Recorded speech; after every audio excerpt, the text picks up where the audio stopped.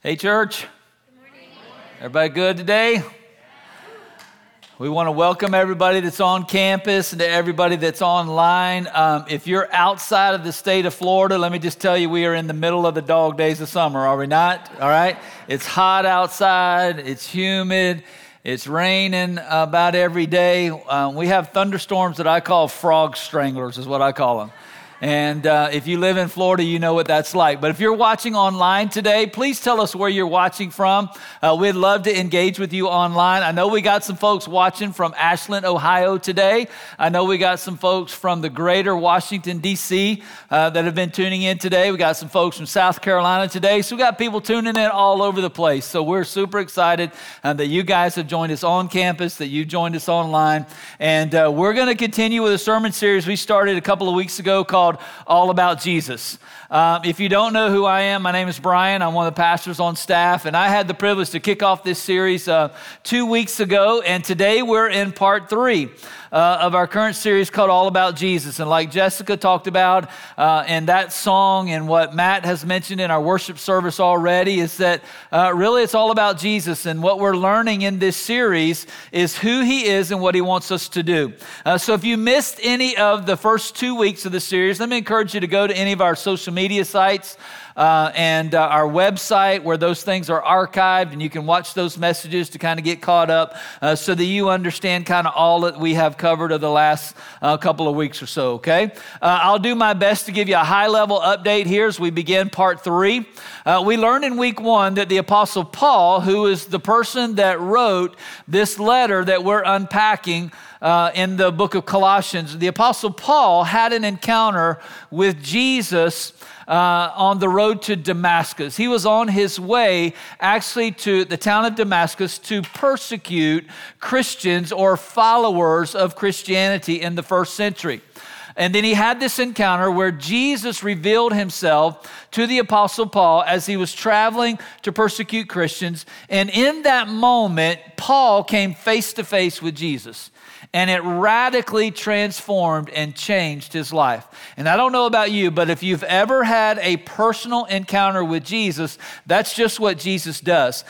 He radically transforms us and changes us, and the encounter that we have with him produces results that are for our good, are for our best, so that we can experience the best life possible. And what we know about the Apostle Paul is that here we are over 2,000 years since he lived, and we're still talking about him as probably one of the greatest Christians that ever lived. Matter of fact, we have much of the New Testament part of our Bible because of the ministry of the Apostle Paul and the transformation that took place in his life because he had that encounter with Jesus Christ. And our hope in this series is that as you learn about the nature and the character of Jesus, as you learn about the ministry of Jesus in your life, that you too, your life will be transformed, and there'll be some changes that we make and some steps that we take toward him so that we can experience the best life possible.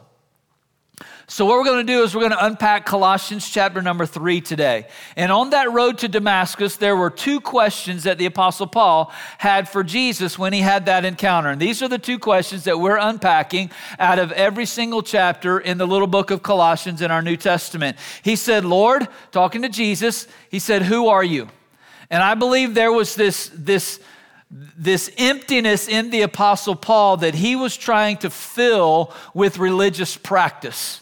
And he came face to face with the person of Jesus, who was the Messiah, who was crucified on a Roman cross, who was buried in a tomb and then was resurrected from the grave. And there's this stir going on in the known world in the first century around this idea or this guy named Jesus. So Paul asked him, Lord, who are you? Then the second question he asked them is, Lord, what do you want me to do? Obviously, you revealed yourself to me for a reason and for a purpose. And there's something that you want me to accomplish. There's something that you want me to do. And he asked Jesus, what is it that you want me to do? in part number 1, in chapter number 1, here's what we learned about these two questions. We learned Jesus, first of all, is the Savior of the world. And because we're all sinners, we need a Savior, right? The Bible says, for all have sinned. That includes you, that includes me, and we need a Savior. Jesus is the Savior of the world. We also learned in chapter 1 that Jesus is the creator and the sustainer of all things.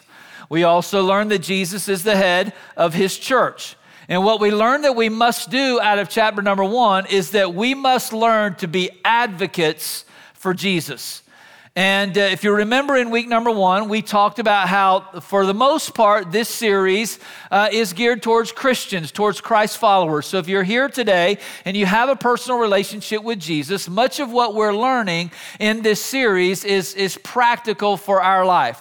If you're here today or you're watching online and you don't have a relationship with Christ, here's what we hope you understand by the time we get through with this series. We hope you get a good biblical picture about this guy named Jesus who everybody's been talking about literally for thousands of years. And the transformation and the change that he has made in literally hundreds of millions of people throughout all of human history. We hope you get a clear picture of who Jesus is. And at the end of the day, you get to make a choice. What do you believe about Jesus, and what difference does that make in the life that you live today? So we learned in part 1 those things about Jesus. Last week, Tim taught us that we overcome fear because of who we are in Christ. And we learned that Jesus is the answer to the fear that we face sometimes in our life. And there are two little words that you're going to find in Colossians. As a matter of fact, they're in a lot of the Apostle Paul's letters in the New Testament. And they're the two words in Christ. It's the reason why I put them in quotes there is because what we need to know and understand that in Christ we have authority. In Christ we have victory. In Christ we have freedom. It is in Christ that we have all of the sufficiency and the sustenance that we need to live a life that honors and glorifies God and helps us to be able to introduce other people to Him, okay? So what we're going to do as we move into chapter number 3 is we're going to move into the practical part of what the Apostle Paul has taught in chapter 1 and chapter number 2. If you remember in part 1, we talked about this idea between belief and behavior. And it was necessary for Paul to write this letter to the church at Colossae because there were some fundamental beliefs about Jesus that they were getting confused with. There were some other people that had kind of infiltrated the church, and they had some other ideas about who Jesus was and how we should worship, how they should worship, and all this stuff. So the Apostle Paul writes a letter to correct what was false in the church and to help them understand the true nature and character of Jesus and what difference that he makes in their lives. So what Paul's going to do in chapter 3 and chapter number 4, and what we're going to do over the next 2 weeks is we're going to unpack the practical application of what it is that he's already taught us about who Jesus is, okay? So let's answer question number 1 from Colossians chapter number 3. The first question is who is Jesus? And listen to what Colossians chapter 3 and verse number 1 says. Paul says, "So if you have been raised with the Messiah, seek what is above, where the Messiah is seated at the right hand of God." Now let's stop there for just a minute, okay? So he says there, because of your relationship with Christ, because you have placed your faith and trust in Jesus and you have believed that he is the Messiah, that he's the Son of God, that he was crucified on a cross, he was buried in a tomb, he resurrected from the grave, he's paid your sin debt. Because of what you believe, he says there, you have been raised with the Messiah. Seek what is above, where the Messiah is seated at the right hand of God. I want you to focus in on that phrase, is seated at the right hand of God. And listen to how it comes up more and more as we unpack or answer the question, who is Jesus? Listen to how Hebrews chapter number 10 and verse number 12 says the same thing. He says, "But this man," talking about Jesus, after offering one sacrifice for sins, remember, he's our Savior, okay? After offering one sacrifice for our sins forever, what did he do? Sat down at the right hand of God. Same phrase, two different places in the Bible. So the next question is, so what is Jesus doing at the right hand of God? Okay, what is Jesus doing at the right hand of God? So let's unpack that for just a second. Let's go to Romans chapter number 8 and verse number 34. He asks a question, who is the one who condemns? Christ Jesus is the one who died, but even more has been raised. And he also is at the right hand of God and what? And intercedes for us. So part of what Jesus is doing in his ministry today at the right hand of God the Father is he is interceding for you and I. For those of us who have a relationship with him, he is interceding for us. What is intercession? Intercession is me representing somebody else on their behalf. If you've ever prayed an intercessory prayer, if maybe you've had a coworker or a friend or a family member has said, hey, will you pray for me and pray for this? Maybe they're sick or there's been a diagnosis or they're just struggling with something in their life. They're just going through a hard time. They said, hey, will you pray for me? When you pray for them, you know what you're doing? You're interceding for them on their behalf. You're the go-between between them and God, and you're asking God on their behalf to show up and do something. So the Bible says that Jesus, seated at the right hand of God, is interceding for us. It goes on to say in Hebrews chapter number 4, verses 14 through 16, he says, therefore, since we have a great high priest, we're going to come back to this idea of a high priest in just a second, okay? Since we have a great high priest who has passed through the heavens, and he identifies him, Jesus, the Son of God, let us hold fast to the confession.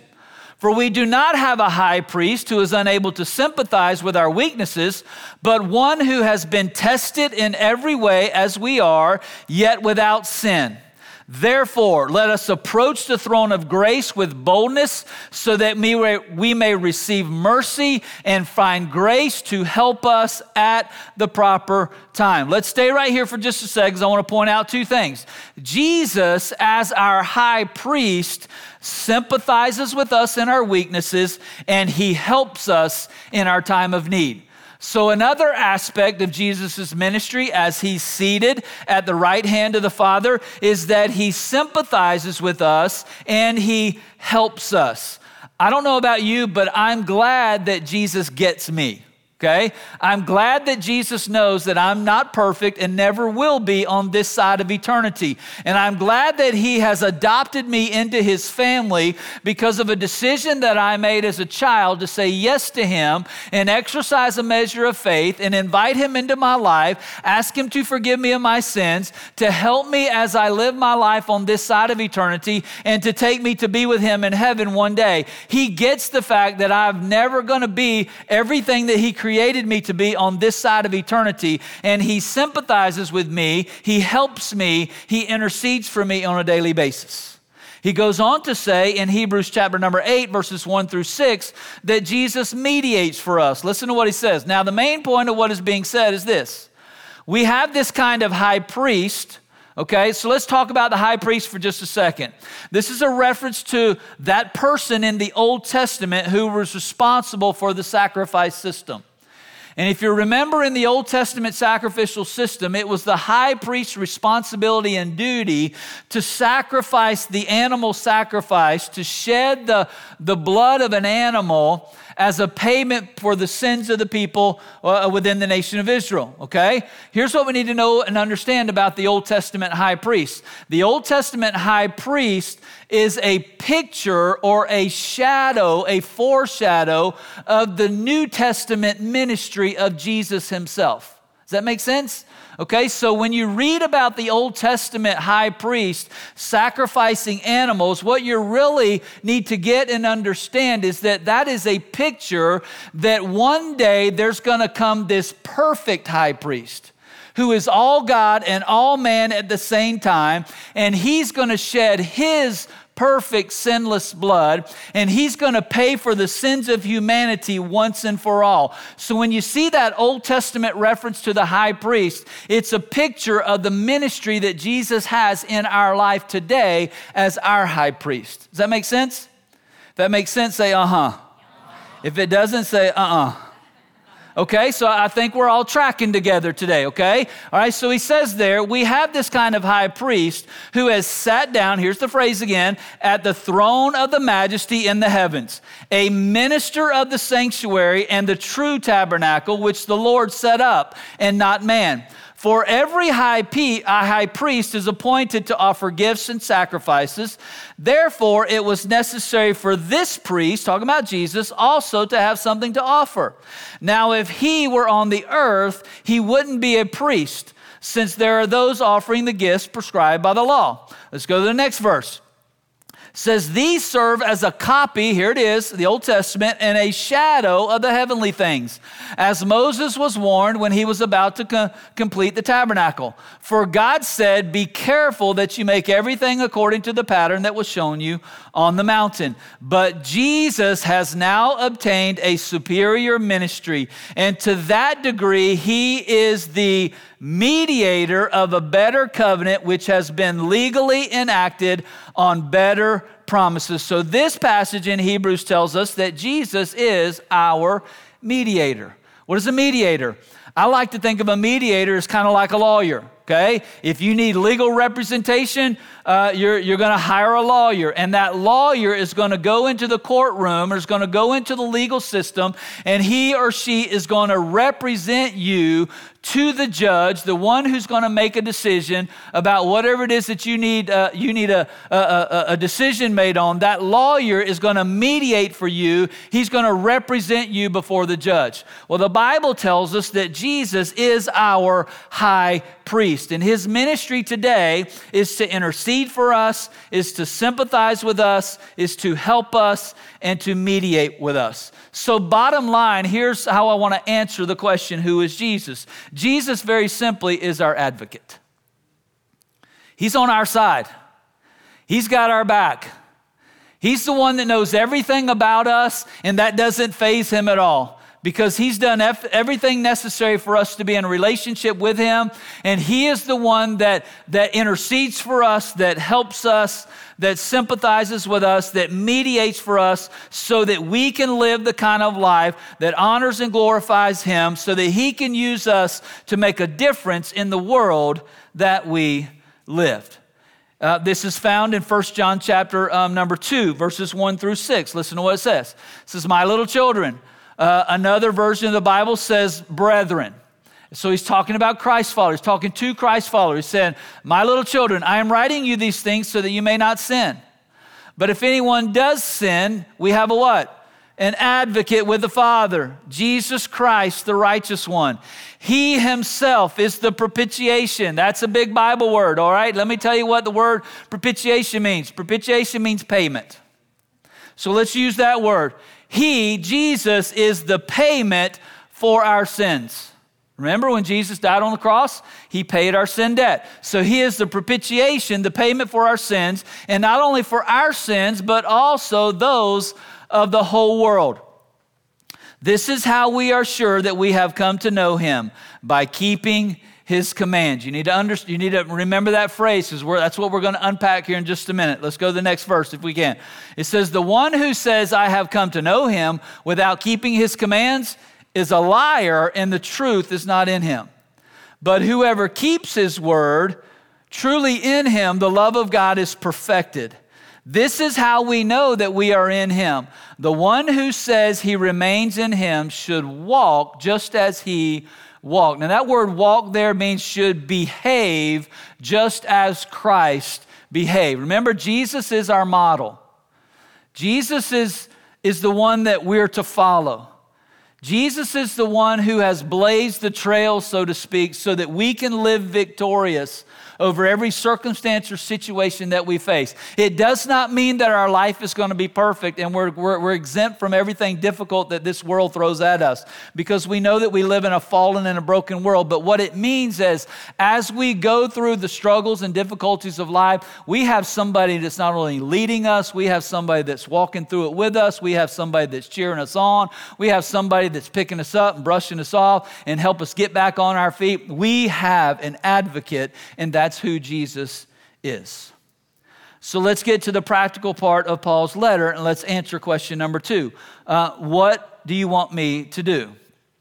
Now, the first thing we need to know and understand is that in Paul's day, and the reason he had to write this letter the way that he wrote it is because in the first century, in the pagan practices of religion, there was virtually very little or even nothing that was said about personal responsibility or personal morality.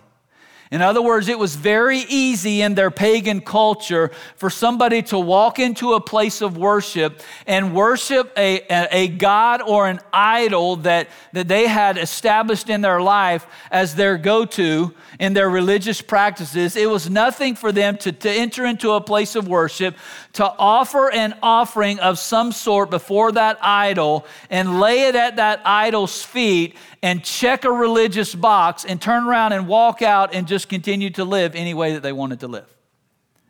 And Paul is writing to the church in Colossae and saying, with Jesus, it's different. With Christianity, it's different. Because there's a behavior and a standard that comes by being in relationship with Christ. And Paul is going to unpack what that really looks like. So Paul introduces this new truth. And here's the truth that he wants them to get, and it's the truth that we need to get today as well, okay? What we believe about Jesus has a very definite connection with how we are like Jesus. So what we believe about Jesus has to translate into how we behave like him. If it doesn't translate into how we behave, we're no different from the pagan idol worshipers who just come to church, check a box, say we've done our religious duty, now I'm going to go live my life any way that I want to live my life. And Paul says it doesn't work that way. So he's gonna connect the belief that we talked about in week 1 with the behavior. If you want the biblical term, he's going to connect the doctrine with the duty. And he's going to say, here is the outcome. And let me just be really clear, okay? He's not going to talk about the importance of this out of trying to do something to earn favor from God. He's saying because of what Jesus has done for us, because he paid our sin debt, because he resurrected from a grave and proved that he was God, and because he has the power over sin and death and hell and the grave and the enemy and every circumstance or situation that we will face in our life, because of who he is and what he has done for us, we should respond to him with a life of gratitude and grace and a life of good works to help people understand what he's done for them as well. That make sense? That's your word, okay? All right. So you're catching on, okay? So let's talk about let's answer the second question. Lord, what do you want me to do? Paul gives 3 instructions to the church in Colossae, and they're the same 3 instructions we need today as well, okay? The first thing he says is we need to seek the heavenly. We need to seek the heavenly. Listen to what he says in verse 1. If you have been raised with Christ, if you have a relationship with Jesus, seek what is above, where the Messiah is, seated at the right hand of God. Set your minds on what is above, not on what is on the earth. For you have died, and your life is hidden with the Messiah in God. When the Messiah, who is your life, is revealed, then you also will be revealed with him in glory. What the Apostle Paul is saying, because you have died to your sin nature and placed your faith and trust in Jesus, and you are made alive with Christ spiritually, because of your relationship with him, he says you need to seek what is above. Set your mind on what is above. It's the idea of creating habits or habitually setting your mind and your attention on things of above, not on things of the earth. And the emphasis is on our relationship with Christ, okay? In other words, our everyday affairs of our life that we engage in. Just think about your average day for just a moment, okay? Whatever it is that you're going to do the rest of the day today, or whatever it is you're going to do from the time you get up in the morning till the time you go to bed tomorrow night, your average everyday affair, Paul is saying you need to learn to set your heart and your mind on things that are above first. Because if you'll set your heart and your mind on things that are above first, then you'll have the wisdom and the guidance and the understanding that you need to navigate as you experience life on a day-to-day basis, okay? It goes back to what Tim talked about last week and how that we have to deepen our roots and our relationship with Christ. So he uses the phrases like live in Christ. What does that mean? That means that Jesus is our life. The New Testament teaches us that Jesus is life. So as we are alive in Christ, Jesus is our very life. He says we are raised with Christ. What does that mean? We are alive in Christ, okay? We are not spiritually dead. We are alive in Christ because Jesus is resurrected from the grave. It says we are hidden in Christ. What does that mean? That means that we are secure and satisfied and safe in Jesus. He is our sword. He is our shield. He is our protector. He is our provider. He is our security. We are hidden in Christ. And he uses the phrase glorified in Christ. What does that mean? That means that the moment we said yes to Jesus and invited him into our life to be our Lord and our Savior, eternity for us began in that moment. Eternity is not going to begin when we breathe our last breath on this side of eternity and we go to be in his presence. When we say yes to Jesus in this life, eternity begins because Jesus has already beat death and destroyed death, and death has no hold on the Christ follower. It's just a doorway that is open into the eternal presence that God has for us with him forever and ever. So when he says we live in Christ, we're raised with Christ, we are hidden in Christ, we are glorified in Christ, it's all about the emphasis of our relationship is our relationship in Christ. And let me just tell you, church, when you realize and understand who you are in Christ, it makes all the difference in the world when you face the difficulties and struggles of life. Because in Christ, he is victorious. In Christ, he is the overcomer. In Christ, he is sufficient. In Christ, he has the answers.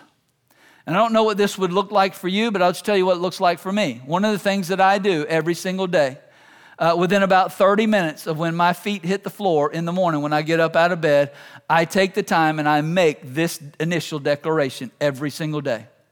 God, before I even start this day, I surrender my emotions to you. I want you to be Lord of my feelings.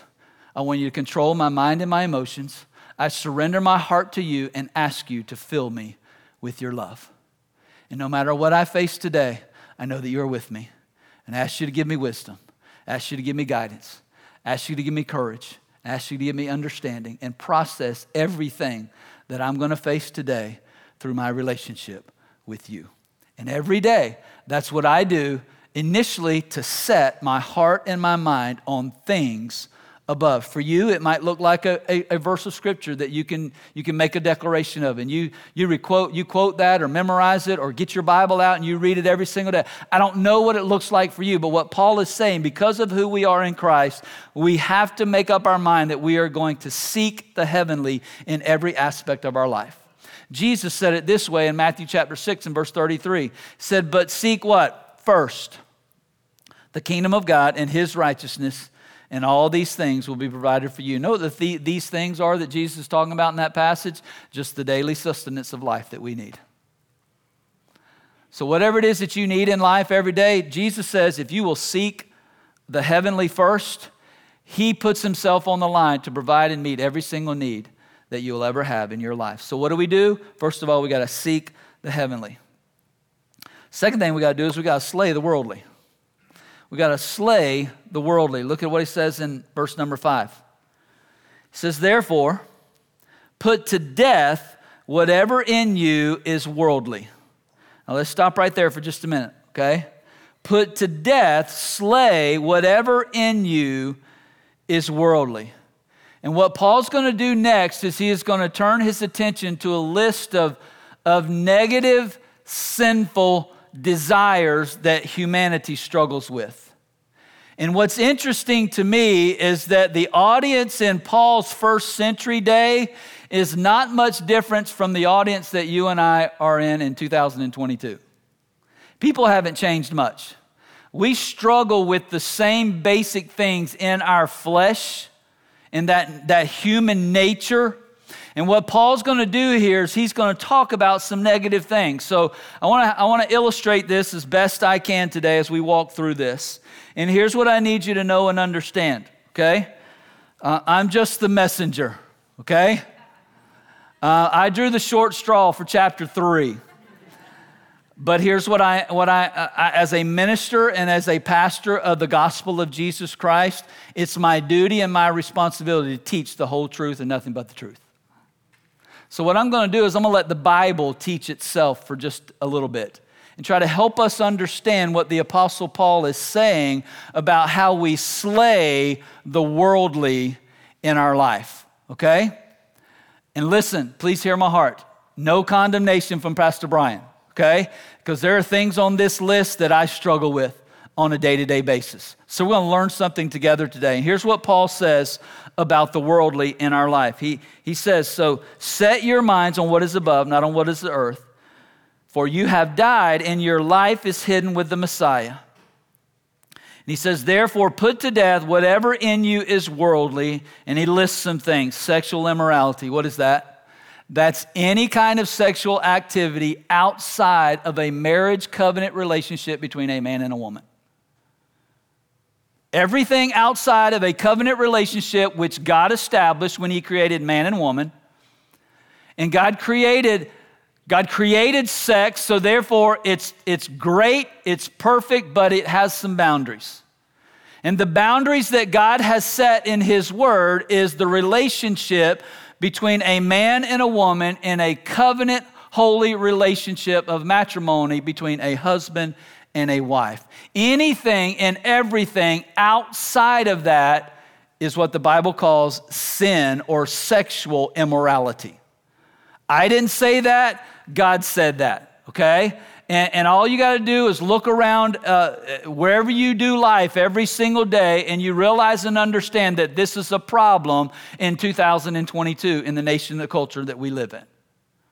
And Paul says you got to slay what is earthly, and he begins, first of all, with what I call sensual sins. He says sexual immorality, impurity, anything that is not pure, anything that's shady, anything that's going to lead you to do something impure. Lust. Jesus set the standard for lust when he said, if you look at somebody, it's as if you, with a sexual intent, he says, is that if you had committed adultery with them. Jesus set the bar really high. Not so that he could rain on our happiness and our parade and we couldn't experience the pleasures that those things provide.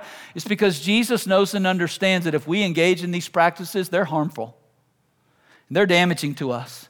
And they will hurt our relationship not only with him, but also with others. So he says lust, evil desire, and greed, which is idolatry.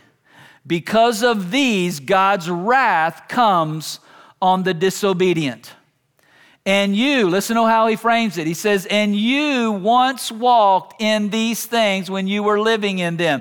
You guys used to behave this way. Paul would say the same thing about himself, okay?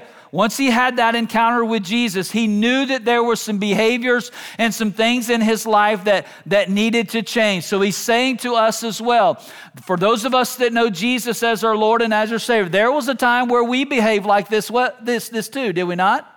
And there are still times that we struggle to behave like this in our human flesh and in our human nature. That's why we need to understand who we are in Christ so that we can gain the victory to be overcomers and to abstain and to slay the worldly things that we will face in our life. He goes on to say in verse 8, but you now must also, look here, put away all of the following. And then he turns to what I call some social sins. He says anger, wrath, malice. What is malice? Malice is ill will that we have towards somebody else. I've had ill will toward my wife at times. Any other guys in the house like that? I've had ill will. I'll be transparent with you. You can ask her, she'll tell you. I've had ill will towards people who are very, very close to me because in my flesh, I want to respond in a way that my flesh wants to respond. That person that cuts me off in traffic, I guarantee you I have ill will toward them, okay? Does it make it right? No. So he says there, anger, wrath, malice, slander. That's just plain out talking about somebody and saying something that's just not true. Slander. And look here, filthy language from your mouth. Do not lie to one another, since you have put off the old man with its practices. So he lists these list of sins. And the reason he lists these sins is because I think Paul understood that what we desire usually determines what we do. What we desire determines what we do. And we don't like to talk about the negative things in Scripture. But how many of you know that in order to grow a garden, sometimes you got to pull the weeds? To have a healthy garden, and I'm not a green thumb by any stretch of the imagination, but I've grown a few things in my day, okay? But every single time that I've tried to grow a garden, I've had to make sure that I pull the weeds. So what we need to do today is pull some weeds in our life. We've got to realize and understand there's some behaviors and some activities that God says are not best and that you can have victory of because of who Jesus is in your life. And God can use you to be a witness and an example to others who are engaged in these types of behaviors so that they too can know who Jesus is and gain victory and freedom so they don't have to deal with the consequences of their choices. And he uses this idea, the verbiage that he uses, you need to put off the old and put on the new. It literally is the idea of taking off the garment. Paul says these are some things that you got to take off. And they got to go because they're not for your best. They're not for your benefit. They're not the best that I have for you. I know you struggle with them, but this is not the best. I know this is the way you want to respond sometime, but this never, ever, ever leads to a healthy place. Matter of fact, these behaviors always lead you to a place that you never thought you would ever go. They always leave you there longer than you thought you would ever want to stay, and they'll cost you more than you ever thought you'd have to pay. And Paul says you got to take them off. These things have to go. And then he says there in verse number 9, don't lie to one another, since you have put off the old man with its practices and have put on the new man. Let me make one other point about this. Listen to what Galatians chapter 5 and verse 24 says about this stuff, okay? Galatians chapter 5 verse 24 says, those who belong to Christ Jesus, that's those of us who are Christ followers, okay? Those of us who belong to Christ Jesus have nailed the passions and desires of their sinful nature to his cross and crucified them there. When Jesus Christ shed his perfect sinless blood on Calvary's cross, he made it possible for us to take off this old nature because all this stuff was nailed to his cross, and we need to learn to leave it there. Because that's where we gain the victory. That's where the battle has already been fought and won by Jesus. And we nail these things to the cross, not to revisit them, not to put them on anymore, because in Christ, he is our advocate, he's our helper, he's our intercessor, he's our mediator, he's our advocate, and he helps us to overcome these things in our life. So he talks about the idea of putting on. So what's the third thing we need to do? We need to strengthen the Christly. So we seek the heavenly, we slay the worldly, and we strengthen the Christly. Listen to the verbiage again that he uses in verse number 10. And you have put on the new man. And you have put on the new man who is being renewed in knowledge according to the image of his Creator. Here there is not Greek and Jew, circumcision or uncircumcision, barbarian, Scythian, slave or free, but Christ is all and in all. He says, you have put on the new man who is being renewed in knowledge. It's the idea of a once and for all, taking off and putting on. Once and for all, taking off and putting on. And in just a minute, Paul's going to mention some new things that we need to put on. The once and for all action that he's talking about is our behaviors. Those things that we desire. He says we got to put them off and we got to put on some new things because Jesus has nailed the old to the cross already. So we got to learn what the new is and we got to strengthen them. Because we are in Christ, we have died to our old nature. If you've experienced baptism, that's what you symbolized. When you went under the water, you symbolized that you identify with Jesus' death on the cross. You've invited him into your life to be your Lord and to be your Savior. And you are raised to new life in Christ because your sin nature is dead. Now you have a new spiritual nature in Christ. You have been raised with him. So when you come up out of the grave, everything that we need in Christ or is made available to us to put on the new self. And it says we are being renewed in verse 10. That's a present participle. It means that I am constantly, daily in the renewal process in my life. Okay? I never get to the point on this side of eternity where I don't struggle with this in my flesh. So that's why I got to consistently and constantly be renewed in my mind, in my heart, in my actions, in my attitudes so that I can gain the victory and put on the new man. How does this come about? He tells us in verse 10, he says it's through knowledge. There in chapter 3 and verse number 10. In other words, the better that we get to know Jesus, the more like Jesus we're going to become. Listen to how Romans 8 and verse 29 says this. For those he foreknew, he also predestined, here's the key, to be conformed to the image of his Son, so that he would be the firstborn among many brothers. Remember in 1 John chapter 2, what we read a few minutes ago, how he talked about if you're in Christ, and you don't behave the way that you're supposed to behave as a Christ follower, then the truth is not in you and you are a liar. So the more we get to know Jesus, the more we can be conformed to the image of who he is, the more that we can live our life in a way that honors and glorifies him. And then he lists these things we need to put on in chapter 3, verse 12. We're almost done, I promise. Therefore, he says, God's chosen ones, holy and loved, put on heartfelt compassion, kindness, humility, gentleness, patience, accepting one another, forgiving one another if anyone has a complaint against you, just as the Lord has forgiven you. So you must also forgive. You think he wants us to get that forgiveness is a big deal? Above all, put on love, the perfect bond of unity.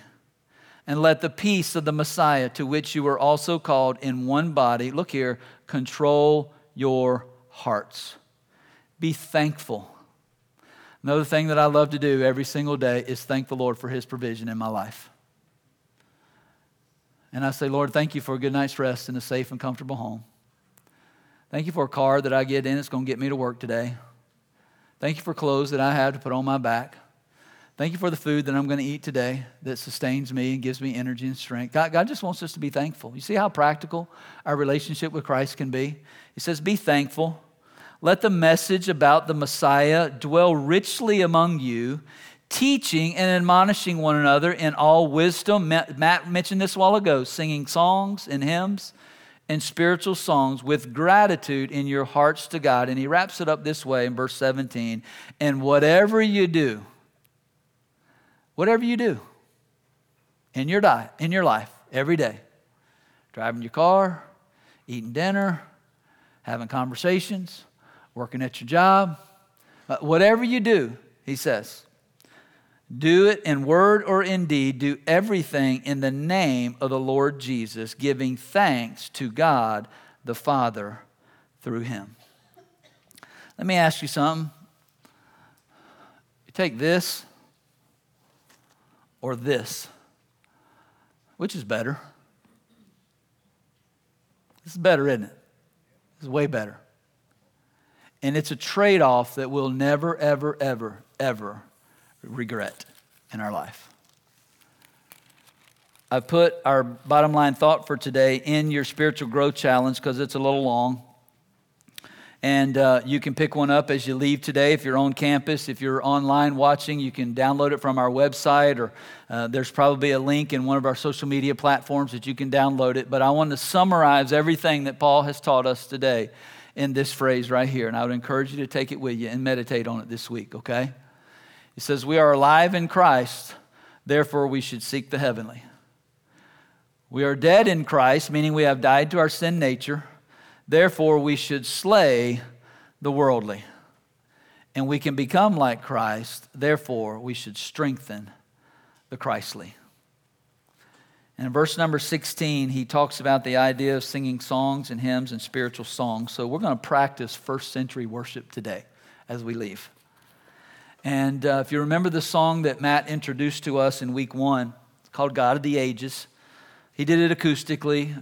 Today we're going to do it with a full band behind us. And I want to encourage you to engage in worship today. And if God's put his finger on something in your life, leave it here today. Just leave it with Jesus right here today. When you leave here, know that in Christ, everything that you need to be healthy, whole, victorious, an overcomer. When it comes to your spiritual vitality, you have everything that you need in Christ. And if you're here today and you don't have a relationship with Jesus, the greatest decision you can make today is to say yes to him. I can't change your life, but I can point you to the one who can. His name is Jesus. He's the God of the Bible that we've been talking about today.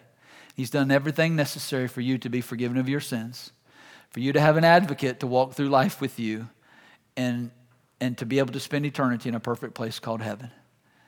And if you've never made that decision to say yes to Jesus in the quietness of this last song, or if you're watching online, wherever you're at, just bow your heads and close your eyes and talk to God. Say, God, I'm a sinner.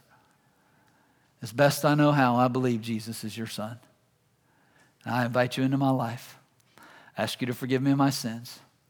Help me live my life in a way that would honor and please you, and take me to be with you in heaven. If that's the attitude of your heart, the Bible says you can be adopted into God's family today. It doesn't have anything to do with your performances. It has everything to do with what Jesus has already done for you. So let's pray, and we're going to sing, and we'll be dismissed. So Lord, thank you for today and the truth of your word. And God, I don't know who it is that you're speaking to or what it is that you want to accomplish in our lives today. But God, I'm grateful that, God, you've already dealt with me and leading up to this point to where there's some things in my life that I've had to make right before I could stand and share what you want me to share today. And Lord, I just pray you take your word and you would plant it in good soil hearts today, and it would grow and give fruit, and you would accomplish, Lord, all that you want to accomplish. God, maybe there's a behavior, an attitude, or something on that list of sin that we talked about today that somebody needs to leave with you. And just agree with you about the vice that it has in their life, and know that in Christ, in you, they have everything they need to be victorious. So God, set people free today. Give us victory and freedom, and use us this week to exhibit these attitudes of love and kindness and grace and mercy. And Lord, just help us to make a difference in our world for you, because there's so many people who desperately need you today. For in these things we pray and ask in your name. Amen.